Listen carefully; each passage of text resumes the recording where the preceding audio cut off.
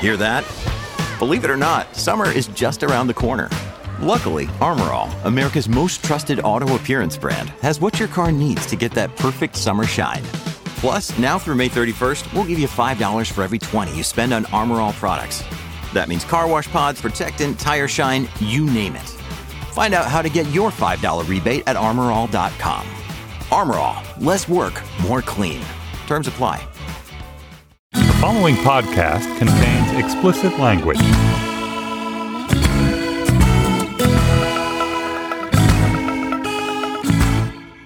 Hello and welcome to the Spinning Wheels edition of Slate Money, your guide to the business and finance news of the week.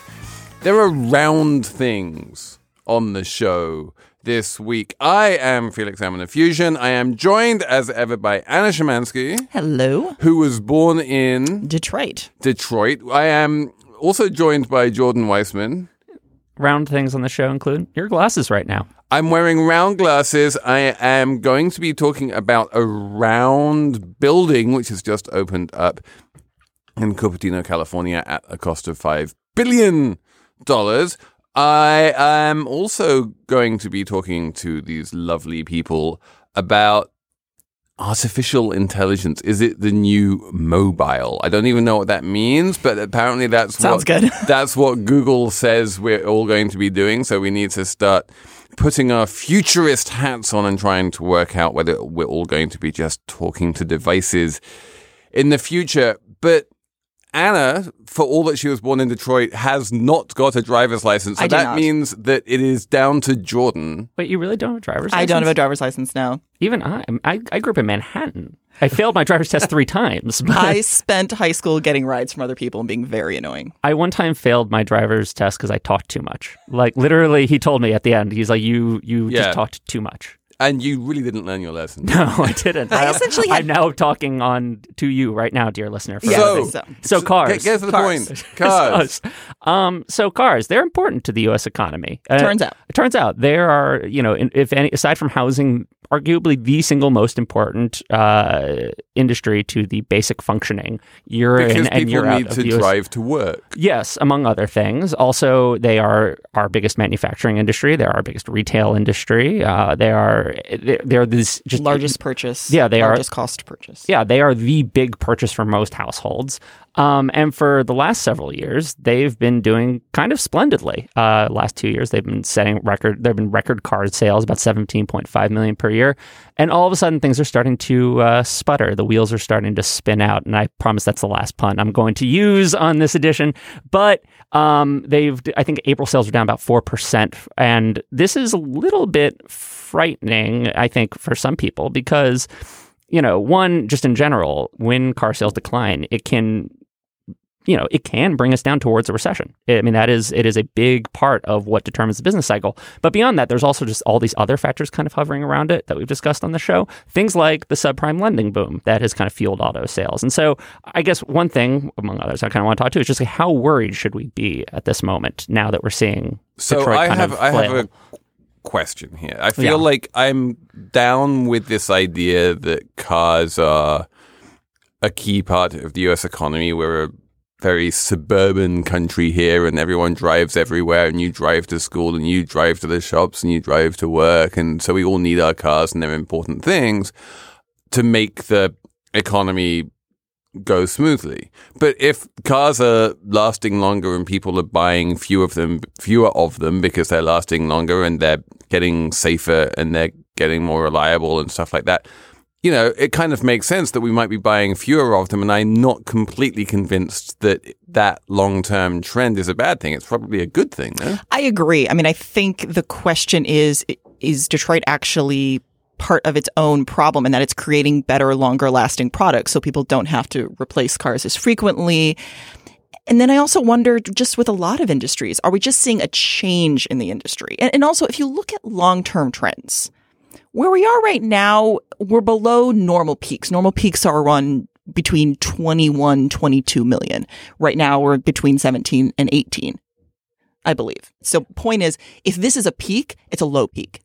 And that could be a concern about moving forward, whether So if we're just simply not going to be selling as many as we used to. If we have lower highs and we don't peak as high as we used to, like, again, Jordan, explain why this is a bad thing. Well, okay, so if you look at, business cycles, right? If you look at when the economy is doing well, when it's growing and when it's contracting, a big part of the contractions tends to be housing and cars. Those are the two things. When you looked at the Great Recession, when you look at the industries that were contracting and responsible for that decline in GDP. You're saying that if there is a recession, then the number of cars being sold goes down, which I completely understand. But does that mean that if the number of cars being sold goes down, then you have a recession? No. No, actually, they're not. It tends to be an indicator. Yeah, it tends to be an indicator. You expect, so when the number of sales go down, then you expect essentially factory lines get idled. People aren't working. The car salesmen are selling less inventory, less goods. That has knock-on effects throughout the local economies. The multiplier effect for the auto industry is something like 5 to 7 in terms of the effect that the auto industry has on overall economy and jobs in terms of what one job here, the effect it has on creating other jobs in other industries. And how does that compare to other industries? It's high? It's high. It's extremely high. And, the thing is, again, the way the auto industry works is they have these big factories and they're kind of, when times are good, they run at full throttle, right? And then when times are bad, they idle them. That's what, and so they've gotten a little bit better at that, but it's still part of how it all works. And wait, when you say idling, because I'm a bearer of very little brain, that means they close down the factory and the people in the factory lose their jobs? Not really, because of the way union contracts work. They're usually kind of let go and then they're hired back. Yeah, exactly. It's like a temporary layoff. Right, exactly. And so this is something that factory towns have gotten used to. You have these cycles.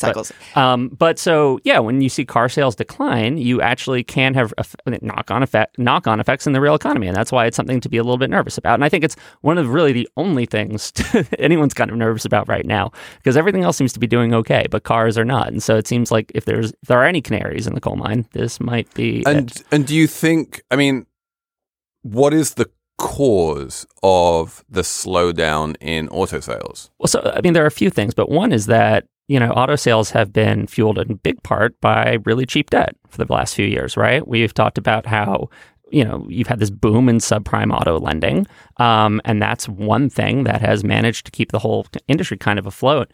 And a lot of that has contributed to used car sales, but it's all over. And so now all of a sudden you have defaults rising, plus the Fed slowly raising interest rates. You sort of expect to see a clampdown on. You're probably going to see a clampdown on some of that kind of debt. That's one thing is that people nervous. So wait, you're saying that people are buying fewer cars because they're finding it harder to borrow the money to buy the cars? Also because the auto industries, if they're having lower profitability, their ability to extend credit to lower quality candidates is going to be less. And is that true? Are the auto companies making less money? Are they seeing lower profitability? So Ford didn't have a spectacular first quarter. Granted, a lot of that actually has to do with increased costs of production, but there is some concern about moving forward profitability in the auto industry. So Ford just announced it was laying off lots of people, or it was going to get smaller, maybe without layoffs. Jordan, what was that news? Yeah, so they're laying off about 20,000 white-collar workers, and it's about 10% of their workforce in Asia and the U.S. And so this is more of, I think this is less to do with just, what's happening with sales at the moment, or kind of the up and down of the business cycle, and more to do just with kind of the future of the industry, right?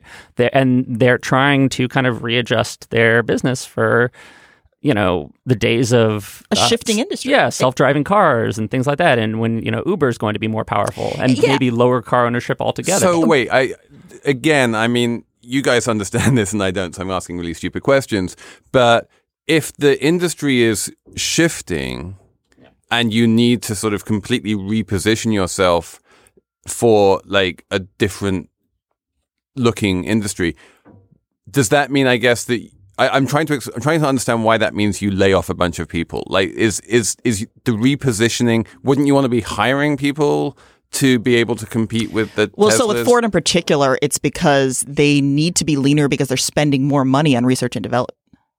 So and part of it is they're essentially having to offset that increased R&D costs so to get into. Okay, so if you're dollars on R&D involve a relative handful of people, whereas the same dollars spent on whatever they were spending them on before involve more people. So net, they wind up losing people, despite the fact they're spending. I don't know what Ford's long-term workforce is going to look like. I mean, they're announcing 20,000 layoffs. It could be that over time they're going to. I mean, maybe over time they end up hiring a lot more machine learning people. Who knows? I mean, that is one of the things. It's hard to say. It's interesting to look at like Germany's auto industry, which actually is much more like robot intensive, but still employs a lot of people. It's actually an indication of how we can talk about this more in later segments about how actually robots can increase productivity, increase different lines of business, and actually potentially increase employment of humans. Yeah. But right now, the U.S. auto industry still appears to be a little behind the curve. So I'm going to just come back to my last question, which is why is the number of cars being sold going down? If it's just part of, interest rates are going up. When interest rates go up, car sales go down. I'm like, well, fine. That's what happens when interest rates go up. We're in a rising interest rate cycle. Again, this seems perfectly normal, no? I mean, yeah, I think it is partly, it's not something that's never happened before, obviously. And I think it's just sticking out because we're getting so many positive, I mean, at least in terms of consumer sentiment, we're getting a lot of positive economic indicators. And then we have this enormous segment of the industry where we're seeing a decline. Yeah. And I think that it's basically the fly in the ointment, right? Like everything else seems like we're getting great jobs numbers. GDP's not great, but it's okay. Their consumer sentiment's fine. Most industries are pretty happy because they think Trump's not going to mess with them. And then there are autos. And what's happening to my favorite indicator, which is VMTs, vehicle miles traveled, which was very low during the recession and then bounced back up with really quite nasty implications for vehicular deaths. Many people, basically the amount of people who get killed on the road is in direct proportion to the number of miles that people drive. And the number of miles that people drive has been rising quite a lot. That's still going up. And I would sort of expect that to kind of move with gas prices. I mean, that's in fact, after the recession, it dropped. And I think part of that had to do with just, people trying to save money essentially on fuel. And so now that fuel's cheap and there are jobs, people are going to drive more and kill more people. Yeah. but I feel like, but to if people are driving just as much as they used to and they're just keeping their cars for a bit longer, I don't know. I feel I can't get upset. I can't get worried about this. I think the concern is this is a large part of America's economy. And are we seeing a future with just statically fewer cars sold? That although, yes, we'll still see peaks and valleys, we're not going to see the same levels. And if you look at the way the auto industry impacts other sections of the economy, what is that going to mean going forward? On which decisive note, since we've obviously worked out whether this is good or bad, we're going to move on to the next question of like... Felix is comfy with recessions. Felix sees recession. Why is that a bad? Like, the economy's heading for a downturn, maybe, whatever. Yeah. Well, and granted, business cycles would suggest we're headed for a downturn. Yeah, anyway. This episode of Slate Money is brought to you by Wondery, which is a podcast company, and it makes a podcast called The Best One Yet, and it is a daily podcast hosted by Nick and Jack, who serve up 3 of the most interesting business news stories every day and why you need to know them in just 20 minutes. Do you want to hear about the $100 wedding dress that saved Abercrombie, or which real tech acquisitions like Game of Thrones, or the one financial equation that can finally solve climate change? That's the kind of stuff you find on The Best One Yet. So be in the know this year by starting your morning with The Best One Yet every weekday. Follow The Best One Yet on the Wondery app or wherever you get your podcasts. You can listen ad-free right now on Wondery Plus. And for more deep dive and daily business content, listen on Wondery, the destination for business podcasts, with shows like The Best One Yet, How I Built This, Business Wars, and many more. Wondery means business. So let's move on to Google. which is one of the companies, along with Amazon, which has really invested a huge amount of money in artificial intelligence and voice recognition. Apple is probably number 3 in this. All of them have these devices, Google Home and Amazon's Alexa and Apple's Siri, and obviously Android as well, which you can talk to and start having conversations with, and they'll tell you things. And it's kind of magical. You just kind of say, Alexa, what is 3 pounds per liter in dollars per gallon? Which is one of those things which is quite complicated and you don't know how to work it out on a calculator, but she'll just tell you. And it's awesome. And now what Google is saying is that this is a huge, epochal shift of a magnitude roughly consistent with a shift from desktop computing to phones. And that just as we have all moved from doing things on our desktop computers to doing things on our phones, we are similarly going to shift from pressing screens with our fingers to just talking to our devices. I think this is more than just voice recognition, though. When you're hearing what Google's saying about the possibilities of AI, because what Google's really talking about is creating this software and the chips that the entire Google AI infrastructure then is going to be built on, which is just, there's so many possibilities of what machine learning and deep learning could actually do to just revolutionize the economy. And Google's trying to create the foundation for that. And Google has always thought of itself as an information company. And if you want certain bits of information, the sort of Google 1.0 of I type in a word and Google crawls the internet to see where that word appears and then shows you the web pages where that word appears. You can see how we're obviously a lot more sophisticated than that now, but also how it could get a lot more sophisticated still. There are a couple of things that strike me about this. One is it's a sort of self-serving description of the future for Google because this is what they're actually good at, right? This is what they've always been dedicated to, whereas Apple's been good at making hardware and basically usable software, although that's becoming, that's skill set is sort of seems to be falling by the wayside for them. So, they're in a way, they're getting up and saying, the future is going to be defined by a thing we're good at.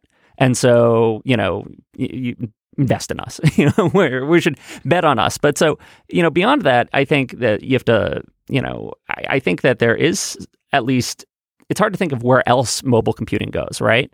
At this point, it feels like in a way, just the smartphone itself is sort of a mature product. And so, well, what comes next? Well, it's things just like predictive software. It's it gets better at figuring out what you're going to do during the day. And so the features they're talking about now are things like when you take a photo of someone, it tells you who to share it with. That's what they mean when they're saying about AI right now. And so, it's less of a revolution. It just seems like sort of the next logical step forward, I think. But I really think if you look beyond the assistant that they're talking about or the actual products, but the chips they're designing and the software they're designing that are going to create an entire new ecosystem for AI product development. Because I think when you're talking about the smartphone, it has obviously had implications in the workspace. But the implications for AI in the workspace, I would argue, are magnitudes greater.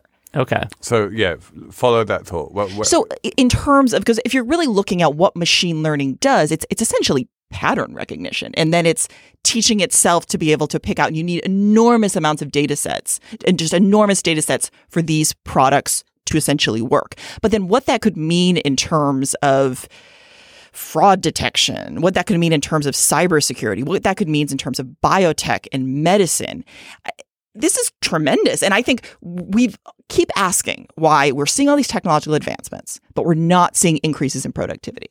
And I would argue maybe that's partly because a lot of the products that recently we've been developing are more consumer focused.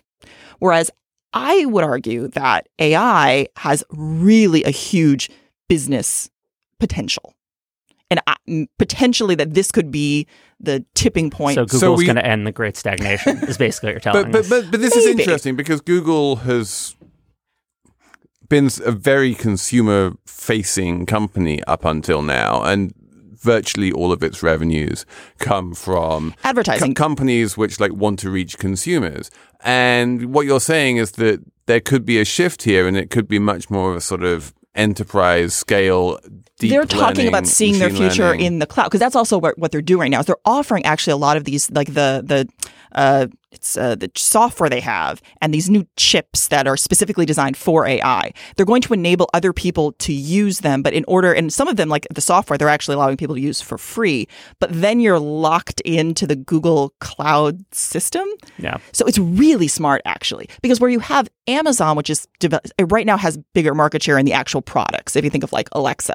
But what Google is trying to do is actually create the foundation that everything else will be built on, and then it'll all come back to Google. But Amazon has that too, right? With EC2 and AWS and all of their cloud services. It's not like they're cloud services, but not the actual chips and software that everything is based on. Can I ask a slightly maybe stupid question, but what's the difference between a chip for AI and a regular chip? So right now, what a lot of so if you're looking in your computer, you have like these CPU chips, and those don't have the potential, the power that you would need. So then you have these other chips, that are these GPU chips that were designed for graphics, but then people later found they could also use them for AI technology, but they still don't have quite the power you need, especially when you talk about deep learning, because deep learning, again, you need massive, massive data sets. So what this new chip has been designed, this is the second generation of it, the power here is like 33 times the power of the last one, which is so much more powerful than the previous GPU. And so these the potential are here, chips which you're not selling to companies. No.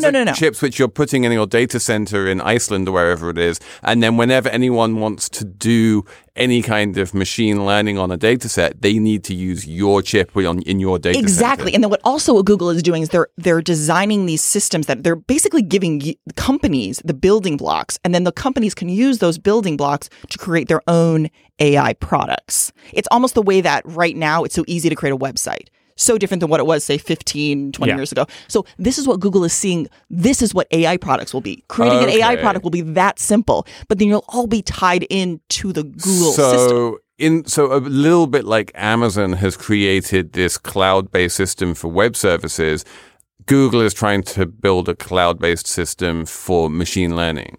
To a certain extent, yes. That's really interesting. And it does seem like from all of the conversations I've been having about this, that Google in general and their subsidiary DeepMind in particular is the sort of bleeding edge of this. That for all that IBM loves talking about Watson, it's just they're nowhere near where Google is. No, I mean, and their CEO has made it very clear this is the future of the company. This is the identity of the company moving forward. And that's kind of amazing given how embedded Google is in the consumer experience to kind of do that massive existential pivot into something which barely exists yet. Mm-hmm. But there's also, I mean, when you're moving into something like enterprise and you're trying to get companies to use your products, there's a good rationale for getting to, or it's handy to be really embedded in consumer experiences. You know, one of the ways they're getting into offices is people are just used to using Gmail. Right. And so people want their office to be on Gmail. And so, you know, we begged, here at Slate, we begged people to get, management to get the hell off Outlook. And so, you know, the more people who do that, the more clients Google is going to have on enterprise, and then the more people might be willing to use their web services, I guess. So it's all sort of a piece, right. It seems. And I think it's just really interesting because in the same way that when the smartphone was first developed, we just couldn't have imagined what would come out of it. I think in the same way with AI right now, we just have no idea what the real possibilities are. So I guess my last question about this then is, if this really does turn out to be the technology which finally gives us the productivity growth that we've been looking for the past 20 years, to what degree is it kind of scary that it is so concentrated within one company? That's actually an interesting question because historically these type of advancements would have been funded by the government. Normally, I mean, and now because they're being funded by industry, because frankly, industry is just investing far more, the question then becomes, what does that mean for the overall marketplace? Because if we are going to enter this sort of machine learning revolution and there's only 1.5 companies which are really benefiting from it in terms of like selling those base services to everyone who needs them, that's kind of monopolistically scary, right? Yeah, but I don't know if it'll be, because the whole point is that Google is giving other companies the architecture to build products that will then help their own business. Because Google's not saying, I know what's best for your business. They're saying, I'm going to give you the building blocks. Right. You know your business, so then you can create products. I'm not saying it's more bad productive. for their clients. I'm just saying that they have a monopolistic position. And that I do agree with. I mean, I think there is a big difference between having kind of government-funded initiatives and private-funded initiatives. Reboot your credit card with Apple Card, the only credit card designed for iPhone. It gives you up to 3% daily cash back on every purchase. Plus, Apple Card has no fees, not even hidden ones. Apply for Apple Card now in the Wallet app on iPhone. Apple Card issued by Goldman Sachs Bank USA, Salt Lake City branch. Subject to credit approval. Variable APRs for Apple Card range from 19.24% to 29.49% based on creditworthiness. Rates as of February 1st, 2024. Terms and more at applecard.com. On the subject of private funded initiatives, this is the perfect segue. My former colleague Ryan McCarthy and I used to talk about billionaire whimsy, the kind of weird things that billionaires do with their money. And the most redonkulous example of billionaire whimsy is opening up in Cupertino, California. It is 2 million square feet of donut-shaped Apple HQ. It's which cost $5 billion.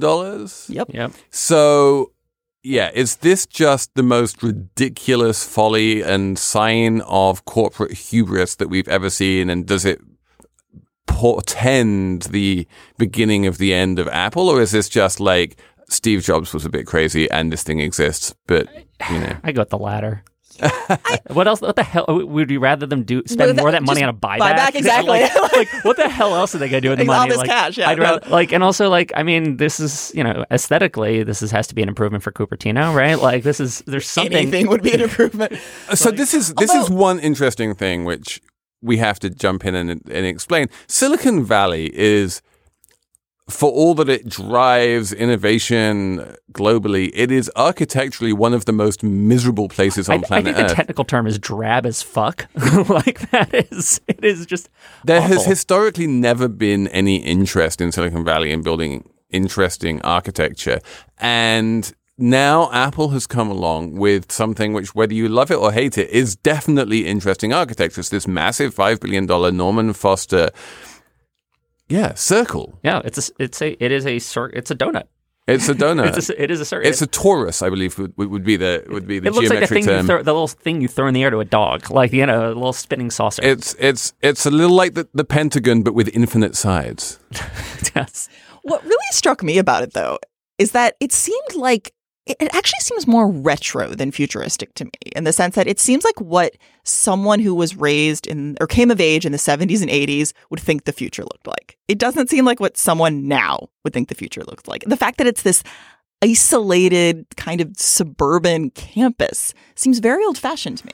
And yeah, compared to the things that like Bjarke Ingels is doing for Google or the stuff that Amazon is doing in Seattle, or even for that matter, what Salesforce is doing in San Francisco, which is about building like density and skyscrapers and that kind of stuff. You're right. It does feel like they're just walling themselves off in a little bit like the Pentagon does. Yeah. And the inflexibility of it is interesting because this is the kind of thing that could become an albatross for a company that wasn't just sitting on a giant hoard of gold, like Smaug-like. But it could be, it is there. It's permanent. Exactly. And in a world where things are changing, work is changing, the ways that people work are changing. This thing is opening up, and already there are all of these headlines about it doesn't have any childcare. And there might have been a perfectly rational decision 5 years ago about why they didn't want to have any childcare facilities in this, building. But they also, in making that decision, basically made the decision that they would never want childcare facilities for the next 50 years or whatever. And if they want them, it's going to be really hard to re-architect this thing in order to get them. Which is so similar to how Steve Jobs wanted everything designed, which made sense for products that could potentially be later replaced or you have new products. It's a really different when you're talking about a massive building, and especially in comparison to what you were saying with what's happening with Google and actually designing a building that can evolve and change, which is a much more modern idea. Yeah, and like as far as like philosophies or like buildings as symbols of like the future of the economy go, right? Like Google's seems to sort of be a much more apt metaphor. It's like, the economy is about information and data flow and invisible things that can, move and morph and change with times. Whereas, Steve Jobs, this is very much Steve Jobs of like a unified, impenetrable fortress that I have like has sprung from my brain and will be, be perfect upon completion. This strikes me as like a statue to Steve Jobs more than what it pretends about the future of the company. So the other thing which everyone really notices about this headquarters is this very Apple-like, fits and finish, attention to detail. Rejecting doorknobs. Doorknobs which take like $10 million of R&D to make absolutely perfect, book-matched marble or whatever it is everywhere. Apple obviously does this. They have incredibly exact specifications for all of their hardware. Tesla does it. Like, when the Model S came out, everyone was like, wow, this is a really perfectly finished car in a way that is very hard to achieve. There are a couple of companies. Basically it's Apple and Tesla have this kind of super gleaming, perfect finish thing going for them. Is that good? Is that bad? You could argue that's part of their overall branding. Part of the reason people spend the money they do on Apple products is because of that focus on detail, and not just the thing itself, but like what it suggests about what they're buying. But that does create a larger argument about Apple's strategy moving forward. There are only so many people who are going to spend money for that type of design and perfection. One of my favorite things that's been written about this headquarters and kind of Apple more largely is by Ian Bogost at The Atlantic. And he talked about how the building is sort of a symbol of Apple's approach to design, but it's not about perfection. It's about having a wonderful exterior and having all these trappings of perfection, like the doorknob that they rejected because it was a few nanometers off. But in fact, there are things about it that don't really make sense functionally in terms of like the way people are kind of segmented off into these little offices and warrens where they can't necessarily all collaborate together. Which is supposed to be the whole point of the circular design. Exactly. Collaborate. It was designed for collaboration and nobody can collaborate. The thing like the child care center, and in a way that also reflects in Apple's products that you have this beautiful kind of slab that's very sleek, but then all of its add-ons, like the power adapters and things are horrible and like kind of janky and have to be kind of, you have to replace them all the time, or you buy outside products because they're made better. And so in a way, this kind of speaks to their approach in general, is that they're very good at making things that gleam, but not necessarily. But if you look inside. Yeah. And which is funny because Steve Jobs used to talk about how it has to be perfect on the inside too. And that was almost never true. That was sort of a front. But Ali, I do like the trees. They're bringing a lot of trees the drought-resistant trees. They're drought-resistant trees, and they're bringing greenery back into Cupertino, and they didn't put quite as many parking spots underground as they originally wanted to. Is it the world's largest parking deck? There are actually signs that they economized, and they actually changed the plans in order to save money in a place or two. Once it reached $5 billion, they were like, okay, basta. I will say that's the only thing that seemed kind of modern about it. It was not just the focus on kind of like eco-friendly, but also like breaking that line between inside and outside. I thought that was kind of interesting. Yeah, there is a bunch of talk about how, they want people to be a little bit warm when it's warm outside, a little bit cold when it's cold outside. This is my favorite part of the building. As a girl who is always cold, the fact that they don't have air conditioning makes me so happy. I would work there just for that. And it's got lots of solar power. There are definitely things to like about this building, but as I say, the thing which I like about it on a sort of meta scale is just that finally we are having some architecture in Silicon Valley, and maybe on an aesthetic/design level, the Google one will be better. But it's great that Apple and Google and Amazon are finally waking up and doing architecture, because God knows that Hewlett-Packard never did. Right. And these are now mature companies. These aren't just the companies that are working out of their basements, and so their buildings that they're working in can essentially just look like basements. Like, these are now the major companies in the United States. So I think it makes sense that they're growing up. Finally. A collision between a Chinese jet and an American spy plane. He came and rammed into our left wing. With relations increasingly strained, what are the chances of things spinning out of control? The Western world was asleep. I'm Gordon Carrera. I'll be exploring the friction in this most important of relationships and asking, has the West taken its eye off the ball? You cannot ignore China. From BBC Radio 4, this is Shadow War, China and the West. Listen wherever you get your podcasts. Okay, numbers round. Anna, what's your number? $1.45. That's not very much money. No. What is it? That is the cost of the One Belt, One Road toothbrush set. Ooh. We knew that China was getting in. I had to bring it in. So if you don't know, One Belt, One Road is this massive infrastructure investment initiative that China's working on. They just had this summit with like 100 different countries. It's this kind of pan-Eurasian infrastructure plan. So the reason I bring up the toothbrushes is that China is pretty much putting this on every product. They have jingles, they have videos. They're in like the hedges around Beijing are being being made in the shape of camels for One Belt, One Road. This is how China is viewing itself. Like this is like the symbol of what China means in the modern world. And I think that that's really interesting. In light of everything else that's going on in the global economy right now, especially if you look at like how the US and how Europe are positioning themselves, the fact that China is saying to its citizens, like, this is what it means to be Chinese.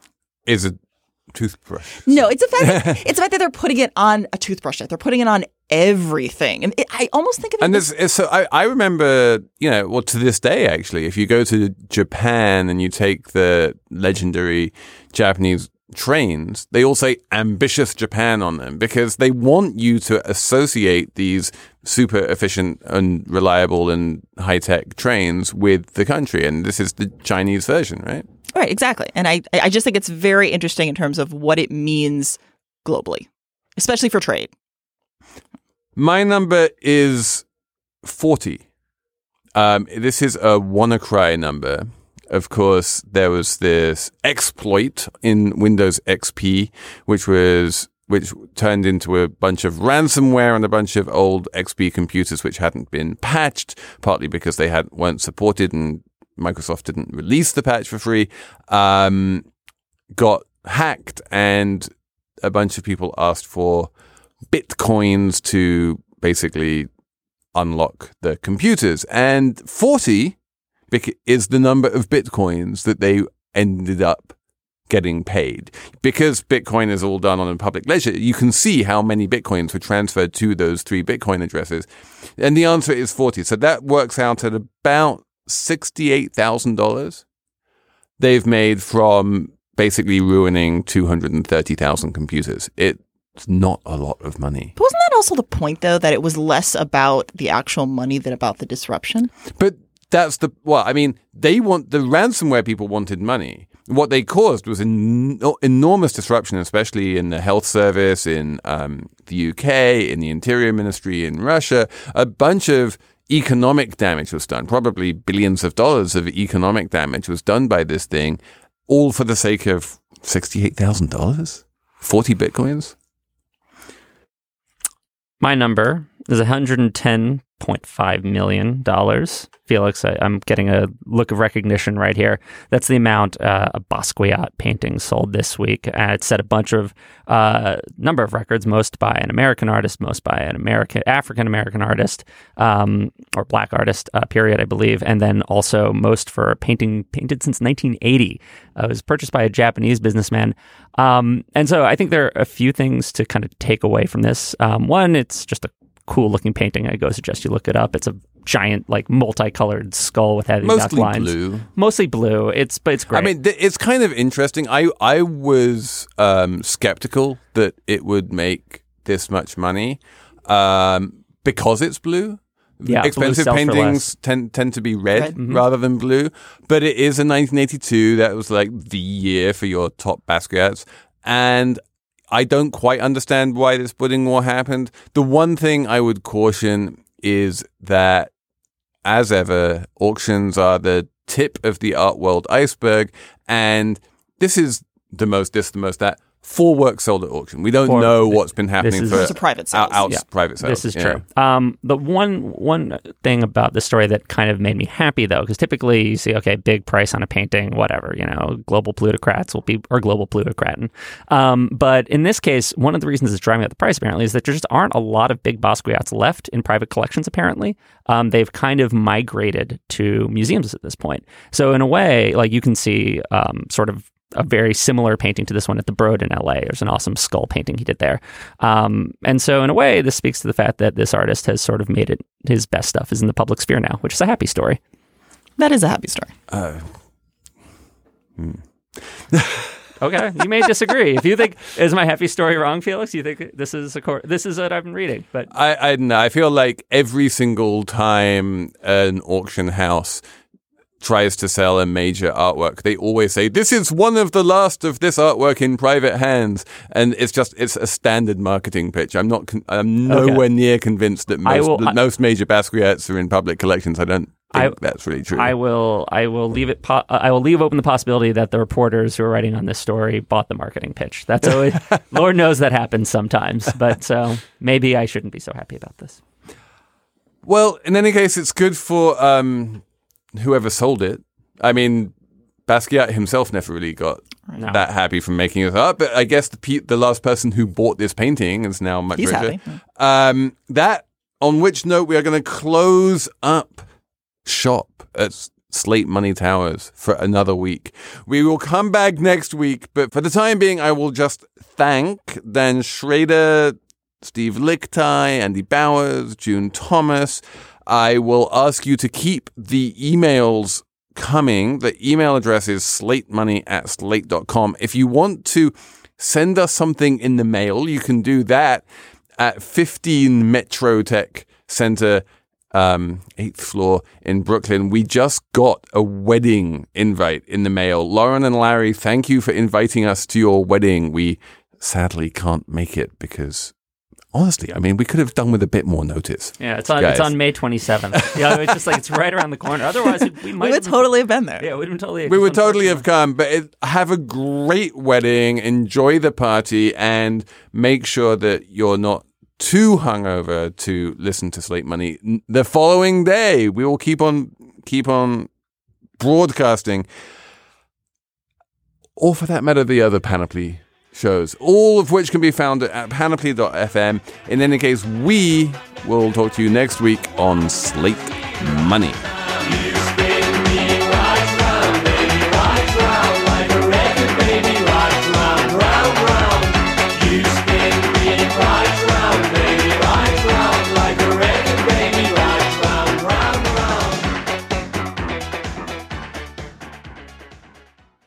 It's time for today's Lucky Land horoscope with Victoria Cash. Life's gotten mundane, so shake up the daily routine and be adventurous with a trip to Lucky Land. You know what they say, your chance to win starts with a spin. So go to LuckyLandSlots.com to play over 100 social casino-style games for free for your chance to redeem some serious prizes. Get lucky today at LuckyLandSlots.com. Available to players in the U.S., excluding Washington and Michigan. No purchase necessary. VGW Group. Void where prohibited by law. 18+. Terms and conditions apply.